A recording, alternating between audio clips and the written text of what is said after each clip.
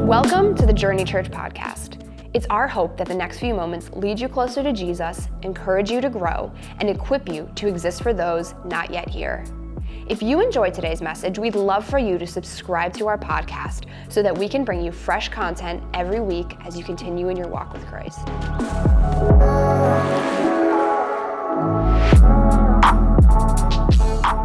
How's everyone doing? Good. Merry Christmas. It's cold outside. Like super cold, like too cold. Like not Pennsylvania cold, right? Like Alaska cold. In fact, I watched a movie this week. I don't know if it's my fault. I'm going to make a confession to you before I start. But I watched a movie called The Day After Tomorrow on Amazon Prime. One of the reasons I'm even watching movies on Amazon Prime is my Netflix account got frozen because my credit card got stolen. So then I had to get a new credit card. So my Netflix, I went to watch Netflix, and I couldn't watch it, so I had to watch Amazon Prime, and I watched Day After Tomorrow, and the whole point of Day After Tomorrow is the whole world freezes.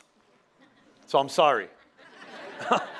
I'm sorry. And so, but I'm really glad that you're with us. How many of y'all enjoyed the kids singing? Wasn't that awesome? Like the kids singing. What an incredible thing. On Wednesday, I think it was Wednesday, I was here for practice. Maybe it was last Friday, the first time I came for practice. I was here, and another little girl was walking down the hallway that was getting ready to sing. And she saw me, and I said, "Hey, how you doing?" And she said, "I'm doing good." We exchanged pleasantries, names, whatever. She said, "This is my church." And I said, "This is my church too." And she said, "I'm here to sing." And I said, "Awesome." She said, "I'm going in there to sing for Jesus." And I was like, "Oh, yeah." And I was like, give me a high five, right? And so I just love the heart of a kid. I love the simplicity of that understanding that tonight is all about Jesus. It's all about celebrating what I think is the greatest message that this world has ever had, that God sent his son to this earth for us. But here's the problem with Christmas. It's often really complex, and we make it like that. We overcomplicate the season. We overwhelm ourselves with expectations, our agendas. I don't know if anybody else is like Christmas out already. Anybody else? Like, I went to Giant today. We need a minute rice, and so I don't think you should go anywhere near any store on Christmas Eve. It's just not smart. Christmas Eve is no-go, right? And so, like, I went there, and it just felt like everybody was just there. Like, this lady was telling us she had to make quiches unexpectedly, and I'm like it's in the Christmas story. Like, you got to make quiches on Christmas, and it was just this just overwhelming feeling with people. And I feel like that too, but I feel like the message of Christmas is really simple. And I want to share that with you tonight. And here's kind of my key thought for the whole night, and why we built the whole night around this theme of the table is God wants you in his family. I don't care who you are. I want you to, if you take away anything else, I want you to remember this thought. God, the one that created everything, the one that's holy, righteous, fully love, but fully truth, he wants you to be a part of his family. Some of you have no family. Some of your families are broken. Some of you don't even understand what it means to be a family. Quite honestly, when you think about a table, it's hard for you to even comprehend that. Even in our culture, just as a whole, do you know the average family dinner used to be 90 minutes? Could you imagine doing anything with your family for 90 minutes? 90 minutes. No phones, no TV, right? There wasn't flat screens laying around. Nobody was lugging the tube TV onto the countertop, right? And so unless you were rich, you had one of those little ones mounted up underneath your thing. You know, you had like friends like that. But most of us didn't have that. And so the 90 minutes, the average meal time today is 12 to 17 minutes. We don't even sit most of the time in my house. We eat around an island, and I stand and yell at the kids while I'm eating, right? So it's hard for us to even comprehend and understand the whole significance of a table. And I also started thinking about a table in the sense of picking a seat, right? And so one of my anxieties I carry with me as a person is I'm really nervous when I show up somewhere new and I don't know where I'm supposed to sit. Anybody else? Like, some of you have anxieties about being in groups with lots of people in a room. Sorry about that. Some of you, your anxieties, you know where the bathroom's at, and so I'm like that. As soon as I want to know where the bathroom's at. But I have anxiety until I know where I'm sitting. If I go to a wedding, I immediately, before I go to do the wedding, I go find, if I'm going to the reception, I find the card, and I want to know what table I'm sitting at, and I want to know who I'm sitting with. Anybody else? Like, I want to see if I'm actually going to stay for the reception. And so I want to know what number it is. I want to know if it's buffet style. I want to know if I'm a high number. If I'm 14 and is starting at 1, like I might not get any food. I want to know about that. When I was in middle school, I remember going to middle school from elementary school, and they had assigned seats in elementary school. You just sit where you're told, but you get to middle school and you get to pick. Remember that? That was anxiety. Like, where am I going to sit? When I think about that in my life, I go back to my first day of college. And so I went to Texas for college. I don't know why I went there, but I did. And so, and I didn't know anything about Texas. I didn't know anyone in Texas. I didn't know, like, nothing. Like, I drove 24 hours. My parents dropped me off. We did the whole, goodbyes. And they left. And I had no friends. I had no connections. I started trying to communicate with people. They speak a different language. Like, it was just this whole thing. And I'm going to tell you, the worst, most significant moment of my first day or my first few days of college was the first time I had to walk in to the college cafeteria and try to figure out where I was going to sit. In fact, I think this moment in my life was at one of those moments that was kind of a pinnacle or an important moment in my life that had it not happened, I don't know that I would be where I'm at today, because up to this point, I was kind of homesick. I was in Texas. I was calling my parents. I don't know anybody. These people are weird. I remember I showed up. This dude had a sweater vest with nothing underneath. I'm like, these dudes are weird, right? Like, you don't wear that with tight Levi's on before skinny jeans were even a thing and cowboy boots. I was like, I don't know these people. I was sporting Skechers at the time. And so, I'm like, I don't know what to do. I'm homesick, and I walked into the cafeteria, and I can remember this exact moment of my life.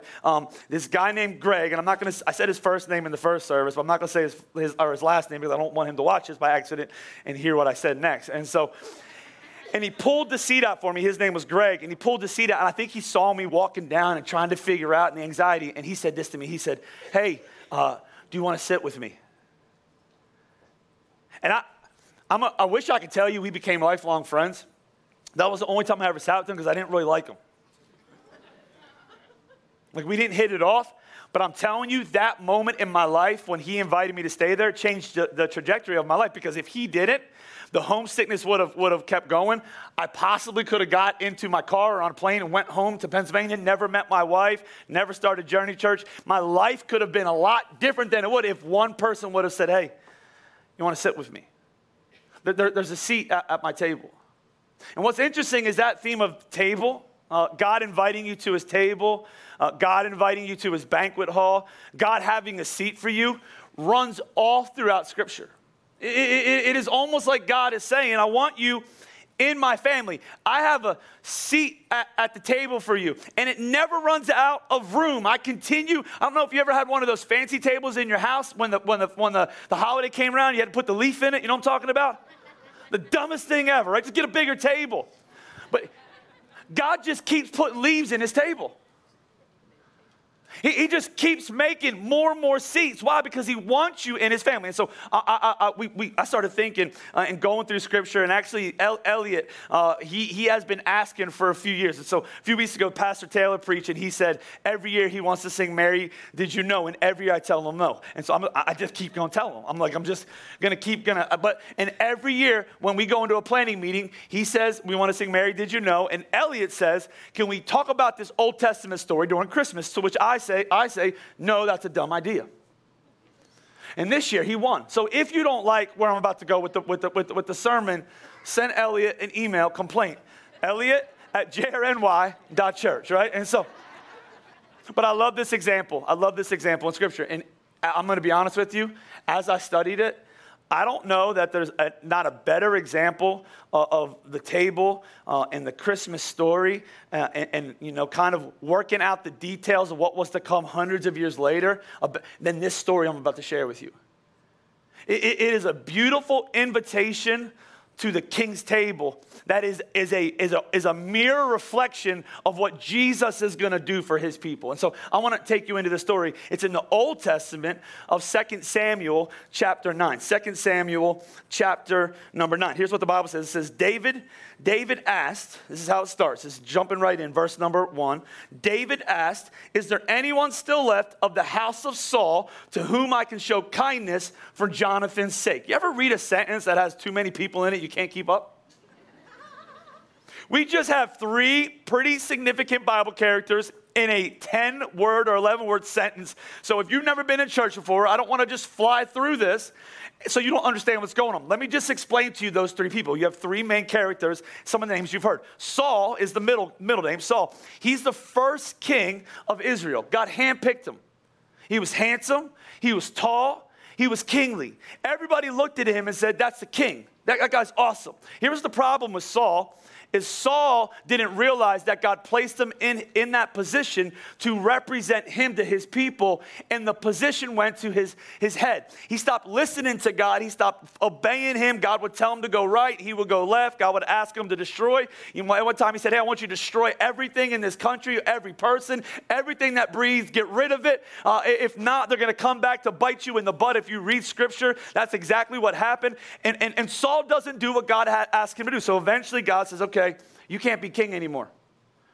You can't be king. So he has sent Samuel to the house of a man named Jesse. He has a bunch of sons. We just did the story a few weeks ago. One of his sons' name is David. Now, if you are not a church person, you have probably heard of the most famous part of David's story when he killed who with the slingshot? You guys know? Goliath, right? Goliath, right? Like, we know that story. We get that. That's going to happen tomorrow in Dallas. Eagles going to go in. David killed Goliath, right? Like, we get it, right? Like, Goliath can be anything, right? And so, like, he kills Goliath. He chops off his head. He becomes famous. Like, he marries one of the king's daughters. He's anointed to be king. He doesn't even look like a king. Like, one of my favorite parts of David's story is when God says, listen, man looks at the outside. God sees something different. I love that. We're all judging each other by how we look and our success. God looks at something different. He looks at your heart. He sees who you really are. So David gets anointed to be king. He goes through some hell on earth. He goes through a lot of suffering. So we confuse this sometimes. We think if God's going to use our life, it's going to be easy. And oftentimes we go through a season of pruning. We go through a season of difficulty. We go through a season of pain so that God can get us prepared to do something great through our lives. So David goes through all of that. Saul begins to hate David because he knows David's going to be king, which means my dynasty that I had planned, my sons, they're going to lose the royalty that God has given us. And so Saul begins to hate David, want to kill David. Jonathan is one of Saul's sons. And here's the kicker. Jonathan and David are BFFs.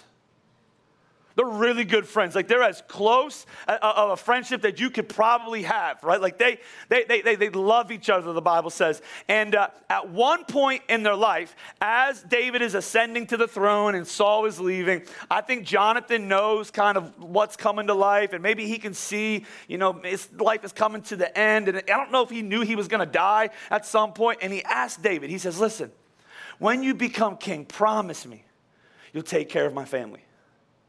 Promise me that my relatives will be okay. And here's why he said that, because it was common in that time for the new king to show up and wipe out the old king's family. This is just what we do. A new coach shows up. What does a new coach do? Wipes out the old coaches from the old regime, right? That's what we do. New king, gonna wipe out the king's family. And so David becomes king, and I think he maybe forgets what he promised Jonathan. Years passed. We don't know that he ever even talked to Jonathan again. And at one time in his life, he remembers, oh yeah, I'm supposed to take care of Jonathan's family. I'm supposed to reach out and make sure they're taken care of. And this is how this story plays out. The Bible says in the book of 2 Samuel chapter 9, there was a servant of Saul's household named Ziba. They summoned him to appear before David. And the king said to him, are you Ziba? At your service, he replied. The king asked, is there no one still alive from the house of Saul to whom I can show God's kindness? And Ziba the king answered the king, there's still a son of Jonathan. He's lame in both feet. There's one. He's lame in both feet. Where is he? Ziba answered, he's at the house of Machir, son of Amiel, in Lo-debar. So King David had him brought from Lo-debar, from the house of Machir, son of Amiel. I have no idea if that's how you say any of that, but we're going with that, right? Now we're going to get introduced to another name, and this is why I never wanted to preach on this, because I can't even pronounce this dude's name. But we're going to go with it. We're just going to make it up as we go, right? If I get tongue-tied, don't judge me. But the Bible says the name of Jonathan's son, it couldn't be George, something like that. It had to be Mephibosheth. I was going to shorten it up to Meth, but I didn't think that would work for Christmas. Mephibosheth, son of Jonathan, the son of Saul, came to David. He bowed down to pay him honor. Now, this is where the Bible has humor, because they're about to put Mephibosheth. They can't just put he, right? They have to keep saying his name. It's going to make sense in a second, but it's kind of annoying right now. The Bible says, Mephibosheth, at your service, he replied, don't be afraid. David said to him, for I surely will show you kindness for the sake of your father Jonathan. I'll restore to you all the land that belonged to your grandfather Saul, and you will always eat at my table. Mephibosheth bowed down and said, what is your servant that you should notice a dog like me? I'm not good enough for this, he says. Then the king summoned Ziba, Saul's steward, and said to him, I've given your master's grandson everything that belonged to Saul and his family. You and your sons and your servants are to farm the land for him and bring in the crops so that your master's grandson may be provided for. And Mephibosheth, grandson, of your master, you will always eat where? At my table. He's always going to be at the king's table. Now, Ziba had 15 sons and 20 servants. It's like the Bible's trying to tell us he's going to take care of this guy. The guy that he put in charge of taking care of Mephibosheth, he has a bunch of sons and a bunch of servants. Then Ziba said to the king, your servant will do whatever my lord the king commands his servant to do. So Mephibosheth ate at David's table like one of the king's sons. Now, that's cool to me. David had a bunch of really famous sons. One of them was Solomon. He wrote a lot of the Proverbs. Could you imagine Mephibosheth rolling up and being like, yeah, I heard of you. What's up, Solomon? Absalom's there. Like all these men that he's heard about, like he's dining with the king and his sons as one of his family. So Mephibosheth ate at King David's table. Mephibosheth had a son named Micah, and all the members of Ziba's household were servants of Mephibosheth. And Mephibosheth lived in Jerusalem because he always ate at the king's table, and wants us to remind us that Mephibosheth is lame in both feet. Mephibosheth. Mephibosheth. Mephibosheth. Why Mephibosheth? Why did Elliot have this idea about Mephibosheth? What's significant about Mephibosheth? How does Mephibosheth fit into the Christmas story? Well, here's the thing. A lot of times when you read the Bible, if you're honest, you put yourself into the hero's position. So if I read David and Goliath, who am I? I'm David. I too would kill a giant. I too am slaying giants right now. I'm dominating this colt, right? I'm chopping off its head. I'm David. We position ourselves as if we're the heroes, but the truth is, in this story, you and me are Mephibosheth. You and me, and I'm going to show you how. Here's a couple connections that you and me have to Mephibosheth in this story. First one is this, is in Mephibosheth's life, maybe you could relate to him, because for him, life hasn't worked out how he thought it would. For Mephibosheth, life has not worked out how he thought it would. Some of you have been there. This Christmas Eve is not how I thought it would be, because I didn't think it would be 6 degrees outside. I thought it would be like 35. When we sing the weather outside, it's frightful. We didn't mean it. I wanted it to be mild. I wanted to have some piano players and guitar players stuff outside playing under some cool Christmas lights and some fun outside. Enjoy it. And we're going to die if we go out there. And it didn't turn out exactly like I thought it was. And some of you, like I'm joking, but that divorce wasn't what you planned. Some of you grew up like in a family, and you remember like the really good Christmas you had that one year when your family was still together? You can still remember the presents. You came down, your whole family was together. You came down, and it was like in the 80s when like the really cool toys were around. And you had the G.I. Joes, and you had the He-Man, and you had the My Little Ponies there, and you had the Care Bears, and then for that season where the Cabbage Patch Kids came around, and then some of you were a little older when the Garbage Pail Kids came out, and like you remember, your family was together. You were together. You ate together. You could still smell the smells and all that stuff. And then the next year, your dad was gone. You got a new family. Next Christmas was different. In fact, when you went to your dad's house, he got remarried and had more kids, you felt like an outsider. It didn't turn out exactly like you thought it was going to turn out. Some of you had some type of dreams that you had for your life, and really big dreams. Like you started, it was on the way up. You got yourself addicted to something through a hurt that you went through, and that addiction took years of your life. Took brain cells, let's just be honest. Caused a lot of pain in your life, a lot of hurt. Some of you had this relationship that you gave everything to. You put so much pressure on it as if they could save you from yourself, and they let you down. And life has not turned out like you thought it would. And you and me, we can relate to Mephibosheth because he would say, my life didn't turn out like I thought it was. I want you to understand. He was the grandson of a king. He had it going on. He had great houses. He had servants. He had a position. He was a big deal. He was on the front of Us Weekly often. TMZ wrote stories about him.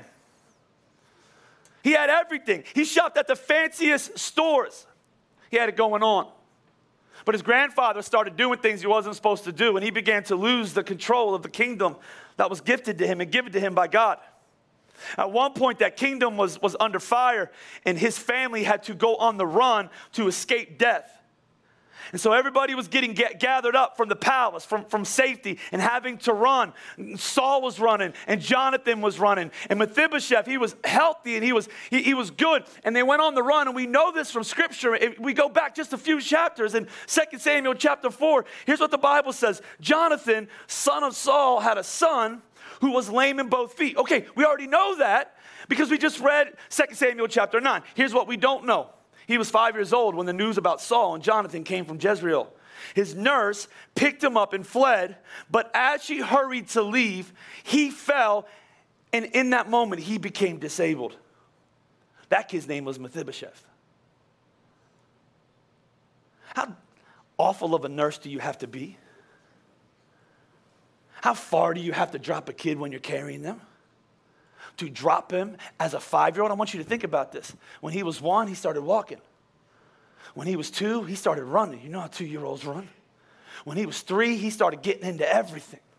When he was 4, he started playing soccer on a travel team. When he was 5, he was taking horseback riding lessons. He was getting prepared to be a king. And in a day, his life changed forever. His nurse dropped him, and for the rest of his life, his legs were taken from him. It got bad for him. We know that. The Bible lets us know. We sometimes you read the Bible, you miss the details. The Bible tells us in 2 Samuel chapter 9 that he's in the house. When David goes to get him, he's in the house of Machir, son of Ammiel. I didn't do enough studying to know who these people were, and I also don't have time to dig into it, but I did do some studying of where he was at. Where he was at was Lo-Debar. So I was like, what does that mean? Because a lot of times stuff's in Scripture, but it's not in there by accident. You know what the word Lo-Debar means? This is where he was living. No pasture, unimaginable, desolate, and barren. His life was in an awful place. What connects us to Mephibosheth? For a lot of us, life has not turned out like we thought it was. We're living our life with shame. We're living our life isolated. We're living our life in brokenness. We've been let down. In fact, I read this quote this week. It says, I've been let down so many times by life that I've learned to expect the worst so that I won't be let down anymore. Just come in here expecting the worst. Hasn't turned out the way I thought it was. And this is where you start to see connections to the Christmas story, because in the Christmas story, this is kind of the theme for a bunch of people in the Christmas story. I mean, Joseph, he's trying to get married to Mary, and she comes to him one day and says, hey, I'm pregnant with God's baby. I mean, you want to talk about being let down in that moment? How's he going to explain that to his parents? Mary's pregnant, but she says it's God's. You want to talk about how difficult of a situation that was? There's other characters in Scripture, Zechariah and Elizabeth, who were the relatives of Mary. And in the story, the angel comes to them and says, you're going to have a baby. What the Bible tells us is they're going to have a baby, but they haven't been able to have a baby up to that point. And now they're old and they're past childbearing years. Disappointment. Life hasn't turned out like they thought it would. I wonder if you relate. Here's where it gets good. I love these next three things that I started to notice in the story that are all connected to the gospel and the Christmas story. The second thing is this. The king shows up to Mephibosheth's house and wants to show kindness, watch this, just because he's kind. Now, I don't know about you, but I'm a very cynical person. Some of you came to church tonight cynical. You're like, what's in this hot cocoa? What are they trying to do to me? When's the offering coming? I know you're going to play at some point, collect the offering, right? Some of you left your wallet in the car. You're like, they can't make me go back out there. I'll die day after tomorrow, right? You're cynical. Everybody's smiling. You're like, what are they smiling about? They're talking about this table. And you come in here cynical. You've been let down. You've tried to follow God. He's disappointed you. You tried faith one time. You did try to follow the rules. And stuff kind of didn't go well. And here you are. And you can relate to Mephibosheth. You're in Lo-Debar. You're in a desolate, lonely, isolated place. And here's the cool thing. The king shows up. And all he wants to do is show kindness. I love it. Watch what the Bible says Mephibosheth reacts to. He says, Mephibosheth sees the servants coming and meets David, and he's what? He's afraid. He's afraid. Well, why is he afraid? Because it's common in that time for the king to wipe out the families. So he just thinks this king has found me because now he wants to kill me. First of all, I can't walk. Second of all, I'm living in a desolate place. And now the king has showed up to my house and he wants to kill me, or he wants to do something, awful to me. And he's worried. And I want you to see this. The king, David, shows up to his house and he has no agenda. He just wants to be kind to this man. What's interesting in the Christmas story a couple hundred years later, a king from Bethlehem shows up to a lame man's house to bring him to his house and says what? Don't be afraid. Hundreds of years later, the angels meet the shepherds on a hillside on a night like tonight, and they're terrified because they've been told you can't trust church people and God doesn't love you and God doesn't like you because you're disgusting and dirty and your occupation is worthless. And the angels show up and the shepherds are kind of afraid. And what do the angels tell the shepherds? Don't be afraid. Hey, if you're struggling in life and you're worried about what everybody's thinking about you because you haven't measured up and you hasn't got to where you thought you would and you haven't been as successful as you need to be and you're struggling with an addiction right now and you have a failed marriage on your resume. Some of you have 3 failed marriages on it. Let's be honest. You weren't the mom you were supposed to be, the dad you were supposed to be. You come into this place and you carry all sorts of shame. There's a king that wants to say, don't be afraid. In fact, in Scripture, in the book of Romans, we're told this. We're told, don't show contempt for the riches of God's kindness, forbearance and patience, not realizing that God's kindness is intended to lead people to repentance. There's a king that shows up to show kindness just because. Let me just give you 2 more thoughts as we wrap this up. Number 3 is this. The king shows up. I love this. I started thinking, even though he was never invited to show up. The king shows up. Even though he was never invited. The Bible says that he goes and he brings him back from Lo-Debar. It's not like Mephibosheth was going, I need to find David. I need to make things right. I need to see if I can get in his good graces. I need to see if he'll take care of me. He's in a desolate, barren, hopeless place. And the Bible says that King David shows up into his life without being invited. And here's why I love this, is because this is the gospel. Jesus, he just said, I'm coming. Wasn't perfect timing. Let me just be honest with you. He came at maybe one of the darkest moments in history. The Roman Empire was ruling the world. They were evil. Evil empire. He comes when the King Herod, is killing babies. Finds out Jesus is born, he's killing babies. Like, it's just a bad moment. And Jesus shows up. And he comes at a dark time. He comes at an uninvited time. He comes at an imperfect time. He comes at a time where maybe it would have been easier for him to, figure out a different time, where there would be less pressure. He comes at that time. And I love it because it's the gospel. Here's the difference between Jesus and religion. Because some of you, you've experienced religion. Religion says that God doesn't show up in your life, that you show up in God's life, that you get to God. That, okay, you come to church and you say some prayers and you do a couple Hail Marys and you memorize a couple verses and you do a couple, whatever people do in religion and you change the way you dress and you take those piercings out of those places and you stop getting so many tattoos, right? Just stop. And you begin to sing the songs everybody else sings and you read the King James Version Bible I'm talking about. You get super religious. You wear all denim or whatever it is. And then if you do enough, then there's this perfect God. And if you do enough, then this perfect God might be impressed with you. And if he gets impressed with you enough, then when you die, maybe you'll go to heaven, maybe not. We don't know. That's religion. You know what religion does? Religion does the same thing to humans that a relationship with a parent that you are never sure of their love does to a kid. It causes performance, it causes anxiety, it causes fear, it causes a work-based relationship, it causes a lack of joy, it causes a child that obeys when he's being watched and when he leaves, goes, I'm doing whatever I want. Separates. Gospel's different. Gospel says, hey, while you're at your lowest, while you're still lame and low to bar, while you're still addicted, while you're still messing your marriage and your relationships and your shame, while you're a sinner, that Jesus Christ comes and he dies for you. That while you're in your mess, that there's not a darkness that scares him, that he comes to you. That you don't get to him, that he comes and finds you. Some of you don't even realize this, how much he's been coming to you. Like some of you are like, hey, there's this new person working in my office. We just became best friends, right? Like I didn't even know them before. And you didn't realize they were a Christian. And you don't understand that God sent that person to your office for such a time as this because he's trying to get you to understand he wants you in his family. Some of you just got invited. You were just minding your own business. You were a waiter or a waitress, and somebody from church came to your place and invited you, and you just showed up. You came for the hot cocoa, and you're stuck here now.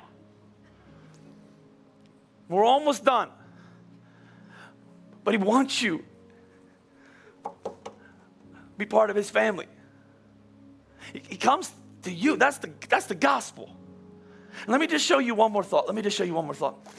Number 4, here's the fourth thing I see that points us to the Christmas story. The king gives him something he didn't deserve. The king gives him something he didn't deserve. What did he give him? He gave him a place at the table. The Bible says, I love it, it says, because he what? He didn't get invited for a family meal. He didn't get invited for a holiday. He didn't get invited for a month to see if it would work out. David didn't foster him into his family. He wasn't getting nothing for him, right?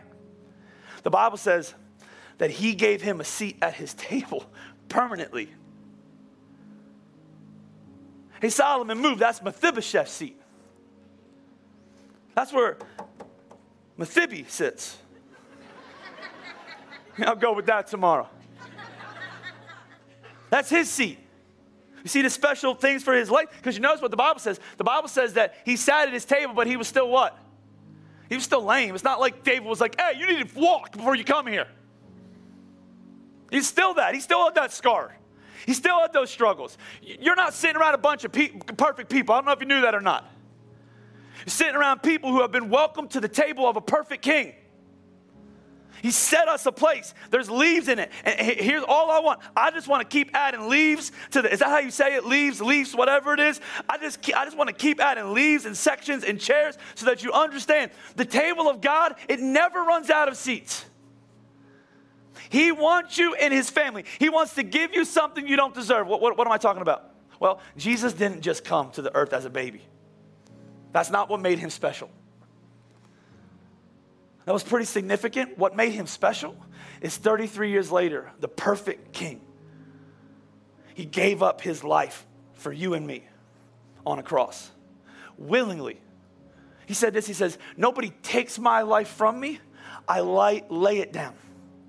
They put him on a Roman cross. They nailed his hands. They nailed through his ankles. They whipped him. They beat him so bad that it was hard to even understand and comprehend who Jesus was at that point. They put a crown of thorns on his head. They mocked him. They ridiculed him. His friends abandoned him. They took his lifeless body off that cross and they placed him in a tomb. And here's the thing. If that's all that he did, we're not still talking about him.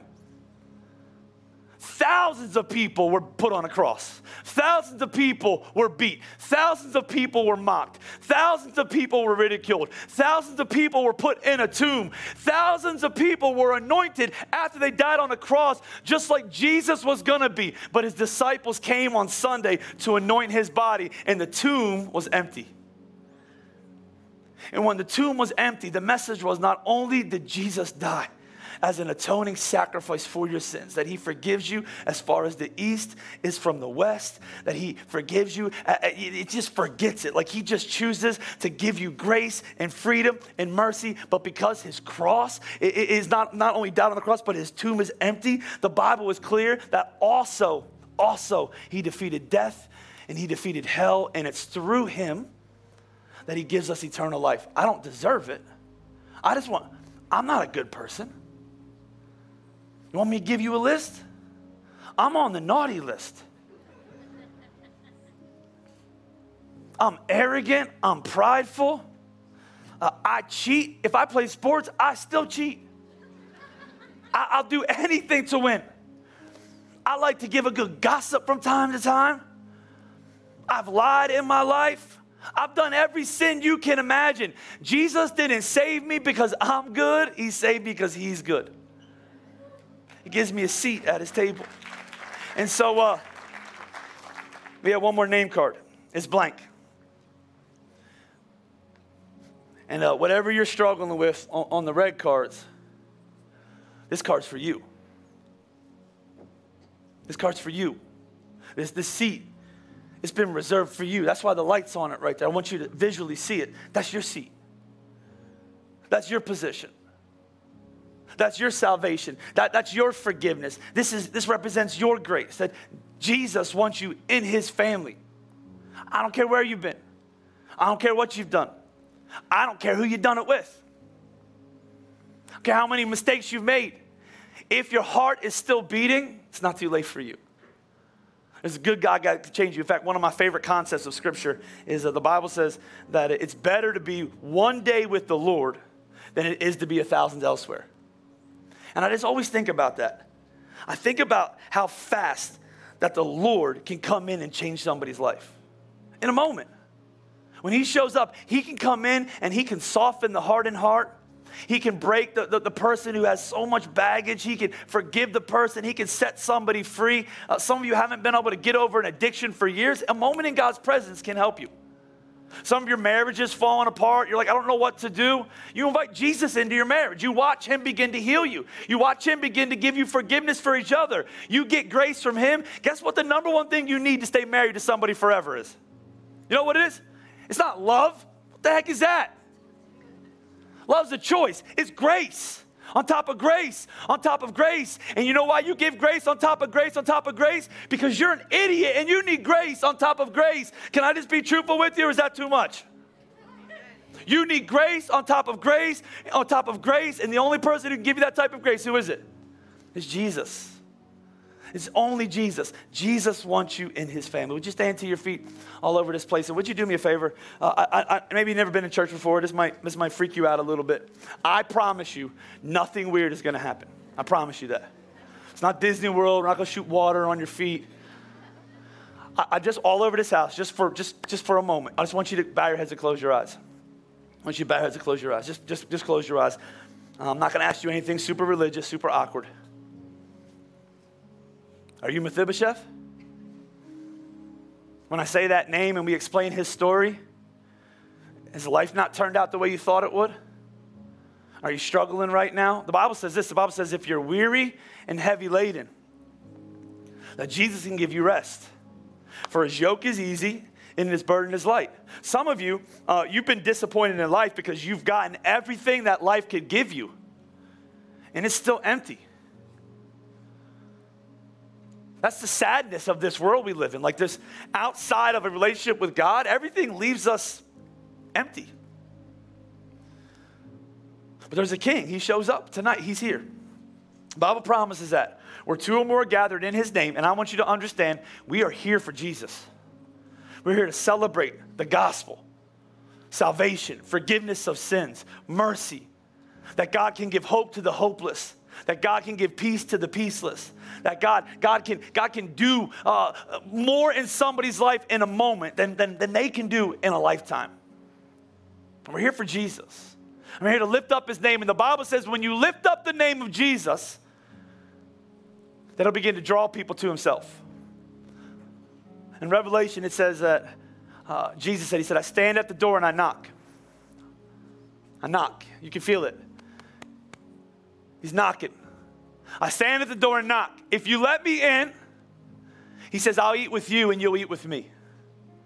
If you let me in, which is interesting, because what he's saying is, I have a gift for you. I have a gift of forgiveness. I have a gift of mercy. I have a gift of restoration. I have the gift of the promise of eternity. I have the gift I want to give you, but here's the thing about a gift. You have to receive it. You have to take it. Nobody can do it for you. So I want you to pretend nobody else is here. Just you and God. Some of you, just honestly, you're like, I didn't even believe in God before I got here. I didn't know what to think. But I believe he's here right now. And I believe that you would just say, hey, God, I'm here. I don't know everything about you. I don't even know how to talk to you. But God, I know you're moving in my life right now. I know you're doing something right now. And you would just begin to say, God, I'm here. I'm open to you right now. And as you're there, the Spirit of the living God will begin to speak to you. And here's what the Bible says. That everybody has the chance to make a decision to receive Christ as their Lord and Savior. Everybody. And you're going to hear the message and you get the opportunity to respond to it. And here's how you respond. The Bible says you confess with your mouth and you believe in your heart. It's beautiful. It's simple. You confess with your mouth and you believe in your heart. What are you confessing to? I need a Savior. My life is not what I thought it would be. I carry a lot of weight, a lot of shame, a lot of sin. And if the message is Jesus came to forgive the sinner, I need that. So I confess with my mouth, and then you believe. You put your faith in Jesus. So you're like, I don't know what faith is. Listen, you put your faith in something. You put your faith in the economy. You put your faith in your job. You put your faith in your spouse. You put your faith in your success. You put your faith in your possessions. And the truth is, they've let you down. There's only one person who can carry the weight of your faith, and that's Jesus Christ. I'm going to put my faith in Jesus Christ. I can't do life on my own anymore. He's here, and he wants to give me something that I don't deserve, and I realize that. And so I'm going to receive him by faith through the grace of God. So here's what I want you to do all over this place. As you had your heads bowed and your eyes down, and maybe you've been to church for years. Maybe you've never been to church before, but you're not worried about the person to your right or left. Listen, they got their own stuff. They got their own stuff. We are not a church of perfect people. We are far from it. We're a church of broken people that have been put together by a good God. We're a work in progress. We haven't achieved or gotten anywhere. We are still a work in progress. The Lord is still doing a work in our lives. But the first step is salvation. It's the gift of Christ, the gift of Jesus. If you're here today, you don't know him, I want to pray with you as we close. I want you to do something for me, though. It's going to take a little bit of guts, a little bit of courage. I want you to get outside of your Pennsylvanian, if you're from Pennsylvania.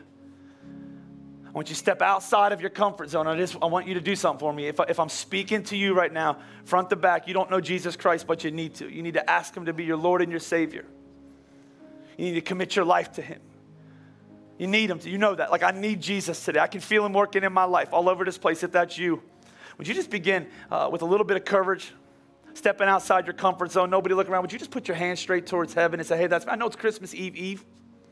I know it's kind of a weird night. But if you need to know Christ, would you just put your hand up all over this place? There's hands going up all over. There's just hands everywhere. Hand, another hand. I see your hands in the back. Just keep your hand held high. Everybody else, keep your eyes closed. Stop being nosy. Christians are so nosy. Just keep your head bowed, your eyes closed. Deal with yourself. Here's what I want you to do. We're going to pray together. And I'm just going to lead you in a prayer. I just want you to repeat after me. Real simple prayer. Say, Jesus, thank you for this night. Thank you for being here. Jesus, tonight, I know that I need you. I need you to forgive me. I need you to heal me. And I need you to make me whole. And I believe that happens through your cross, your burial, and your resurrection. Jesus, the Bible says that tonight I'm a brand new person. I'm a part of your family. I've been adopted. I've been redeemed. I've been set free. In Jesus' name we pray. All over this house. Let's shout amen together. Come on, let's clap together. Thank you for taking a few minutes out of your day to listen to our podcast. If you decided to give your life to Jesus after hearing this message, or want to learn more about how you can join us in person, visit jrny.church for more resources or to find a location near you. Have a great rest of your day.